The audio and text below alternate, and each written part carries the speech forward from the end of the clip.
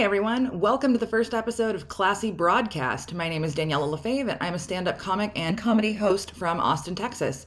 And I'm a total coward. Just hear me out on that one. By day, I'm an SEO manager. For people who live most of their lives away from a computer, that stands for search engine optimization. Basically, I make Google results for tech companies. And a lot of data goes into that, especially at a big company where you have to persuade a lot of people that your ideas have potential to make the business a lot of money.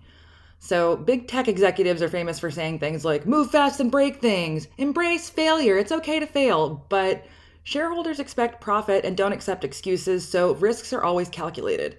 And what I do is a long-term effort, and no one wants to spend time and effort chasing things that have no ROI, return on investment, if you speak in words, not acronyms.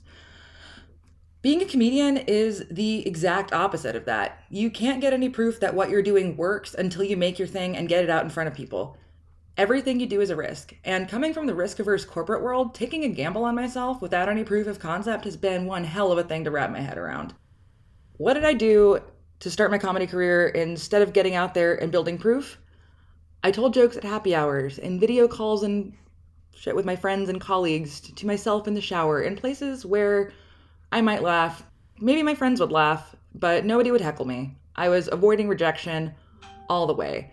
And in so doing, also avoiding any kind of growth or potential that I might actually succeed. Funny how that works. So I started acting when I was 9, and I've always loved performing. Acting in a production, you take creative risks in a controlled way. You try things out in rehearsals over weeks or months, and as a cast, you figure out what works together. The director has eyes on you the whole time, and they can suggest new things to try, or if something that you're doing isn't working, they can steer you away from it if they think it's not going to land with an audience. The only people who see you messing up are the people next to you who are also messing up. They also have skin in the game. Stand-up comedy is exhilarating because it's so brutally personal. You don't know until you stand up and deliver each joke whether you're going to get the thrill of laughter or the terror of a dead room. I've had both of those. Different kinds of adrenaline. Even though I'm new to comedy, there's a lot of feelings that go into it either which way.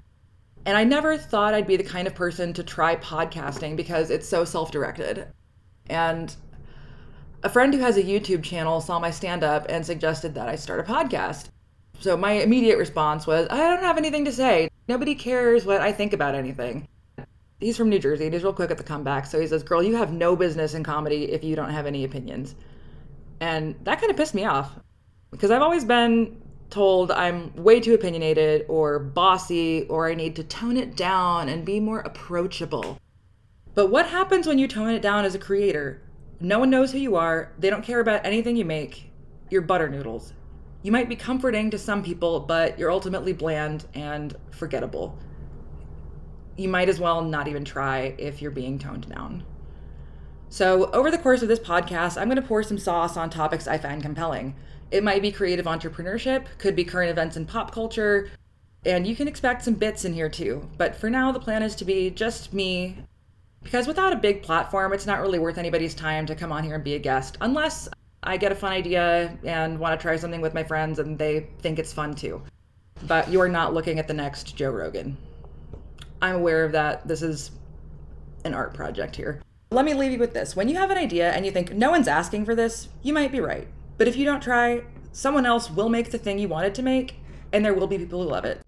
And I think one of the best things that you can do for yourself as a creator is represent yourself. Tell your own story. And I think that there's been a cultural shift from when I was younger to now where talking about yourself is impolite, but there's also a shift for representation. And we want authenticity, but in order to get that, you have to listen to people in their own words, and that can't happen unless people are willing to get up there and be honest and exposed. So I think that the whole idea that making art about yourself, taking selfies, doing whatever, is not narcissistic as long as it's honest. I think that we can't have it both ways. You can't I also think narcissism as a word is just totally overused. I could probably do an entire episode on that. But Look, I'm a Honduran, Swedish, Irish American of Sephardic Jewish descent. I'm autistic. I have ADHD. I'm a sexual assault and domestic violence survivor. There just aren't that many people like me. Some of my life experiences are universal because I'm a human being, but some would require care and nuance to be told truthfully. And as any Hollywood culture critic on Twitter would tell you, old white guys in a boardroom at NBC wouldn't be the people to do that.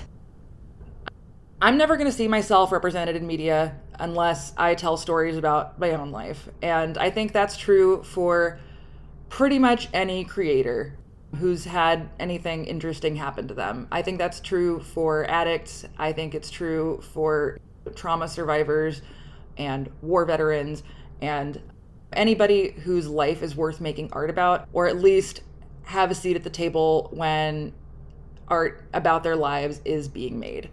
But I'm never gonna be on board with the idea that making something that people didn't necessarily ask for, but that is true, is narcissistic or vain or toxic. I think we can be the auteurs of our own stories, both narrator and subject. Just don't tell me that the democratization of the internet is good for news and current events, but bad for creative storytelling. The idea that people should be able to tweet about what's happening to them in real time, and that's brave or newsworthy, but like women shouldn't write about their lived experiences, is misogynistic, but more to the point, it's boring. If other people feel that their lives aren't interesting or worth writing about, or there's no content there to create stories around, then okay, cool. But one person's insecurity or a group of people's insecurities shouldn't be a reason why anybody self-censors. I think about all the things that I have abandoned over the years because I got in my own head about it. I started thinking like, oh, nobody's going to like this. Nobody's going to want this. And then a couple years later, I see a sitcom that's almost exactly like an idea that I had. And I'm like, God damn it. Or I almost didn't even start doing stand-up because an ex-boyfriend of mine said that I was cringy and that I wasn't funny and that my jokes were never going to land in front of a real audience. And that turned out very much not to be the case. Sure, I have cringy moments, but I really hate the way the word is applied. It's especially toward neurodivergent people like myself. And I think that it's a shitty thing to say. And I don't think that word has, frankly, a place in creative communities. There are different definitions of what cringe or cringy is. In ContraPoints' video about cringe, she refers to Melissa Dahl's book, Cringeworthy, A Theory of Awkwardness. Cringe is suddenly you see yourself through someone else's eyes. It's a forced moment of self-awareness, and it usually makes you cognizant of the disappointing fact that you aren't measuring up to your own self-concept.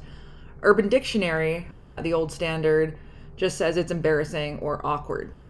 But if you are aware that you exist outside the norm, you're already used to seeing yourself from someone else's perspective. That's the default setting. You might already doubt your self-worth and develop self-awareness to an almost hypervigilant degree. You monitor, check, and examine yourself constantly. The scrutiny isn't narcissism, it's survival. And being autistic, this is something that I have cultivated my entire life. Just when you're yourself, people react to it poorly. There's no other way to put it. This is one reason why I hate the word cringe so much is it's ableist as fuck. And usually I have a pretty thick skin about autism jokes. I go to a lot of open mics, and a lot of comics love to joke about autism because it's considered funny to a lot of people. And yes, to an extent, it's fucking hilarious. One of my favorite shows is about 3 autistic siblings, and it's great, but like the way that they're all portrayed is very thoughtful. It's called Everything's Gonna Be All Right. Sorry, side note there. But in a book that I read during my autism diagnosis called Camouflage, The Hidden Lives of Autistic Women, it offered a helpful flowchart for determining whether someone is a friend. Do we have something in common? Yes or no? Did they stick up for me when I was being bullied? Yes or no? Can I be myself when I'm around them? Yes or no? Mostly yes, they're a friend. Mostly no, they're not a friend. And I think this is a good way to evaluate whether somebody is going to be supportive of your work or not. I think if somebody's like calling your work cringy, or they just think everything you do is awkward and weird, you can't build creative momentum around that. People can't be themselves authentically. New things can't be created. Only what's already acceptable gets created. There's no challenge of the status quo. There's no forward movement. That's not art. That's a production line. That's not a creative community. That's a clique. It's a cool kids table that upholds the existing power structures and buys into trends rather than subverting them. Art is subjective, but skill really isn't. And the internet is supposed to be an open place where novices can connect with each other and find mentors without being harassed. Harassment doesn't need to be the defining feature of cyberculture, in my opinion.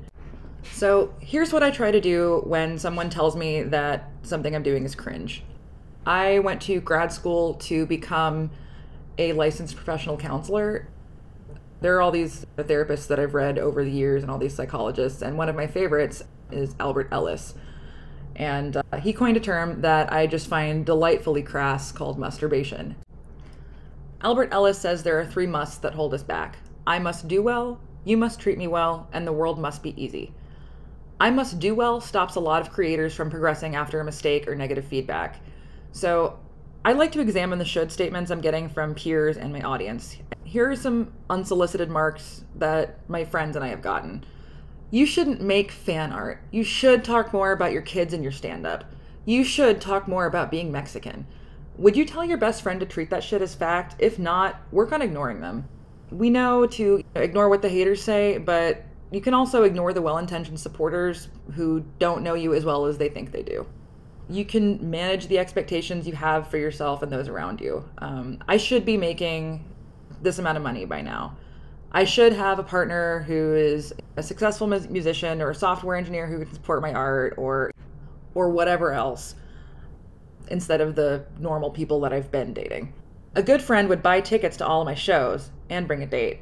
Yeah, would it be great if we all had financial security, the perfect partner, and warm audiences? Of course. Are those things realistic? Not always. Expecting perfection guarantees resentment. I recently read a great post by Amy Hoy about how to get good at things quickly. It's called 7 Steps to Skill Up Rapidly at Literally Anything. I'll put it in the show notes. Amy Hoy wrote a post about becoming good at skills you're not wildly passionate about, and I think it works just as well for mastering skills you are passionate about if you just need to stop overthinking things and produce something. That's what I did with this podcast, because otherwise I was going to dilly about it for years because I never think anything I do is good enough. So I'm going to let this imperfect, episode out into the world. And that's just gonna be how it is. It'll be done, it'll be imperfect, and then I will iterate and evolve from there. If you're easily discouraged, resist the urge to spend too long comparing your work to the pros. Take a step back for a day, 48 hours a week, however long you need to come back to your work with kinder, more objective eyes. And here is an alternative I'm proposing to calling other people's art cringe. So I work with the renowned creative director Hilary Weiss, and she hosts a talk show on YouTube with another marketing expert that I really admire named Margot Aaron. Their YouTube show is called Ham Yaw, Hilary and Margot Yell at Websites. Hilary said something in there that I really resonated with, and she said, creative work is people's spirit laid out on a plate. In that episode, they give the advice to give thoughtful, constructive critiques. To lightly paraphrase what Margot said in that episode, when you're brutally honest with your feedback, your ego wins. It doesn't move the piece forward. I think being able to critique a peer's work to drive it forward is a creative skill all its own. Giving better feedback makes you better at your craft, and helping people improve makes us more valuable members of our communities. Nobody wants to be around that dickhead who sneers at everyone else's work, but never has anything to drive the conversation forward. So live and let live. Not everything is made for you. The world and the internet are unimaginably vast. Life is too short to hold newbies in contempt for making things you don't personally enjoy.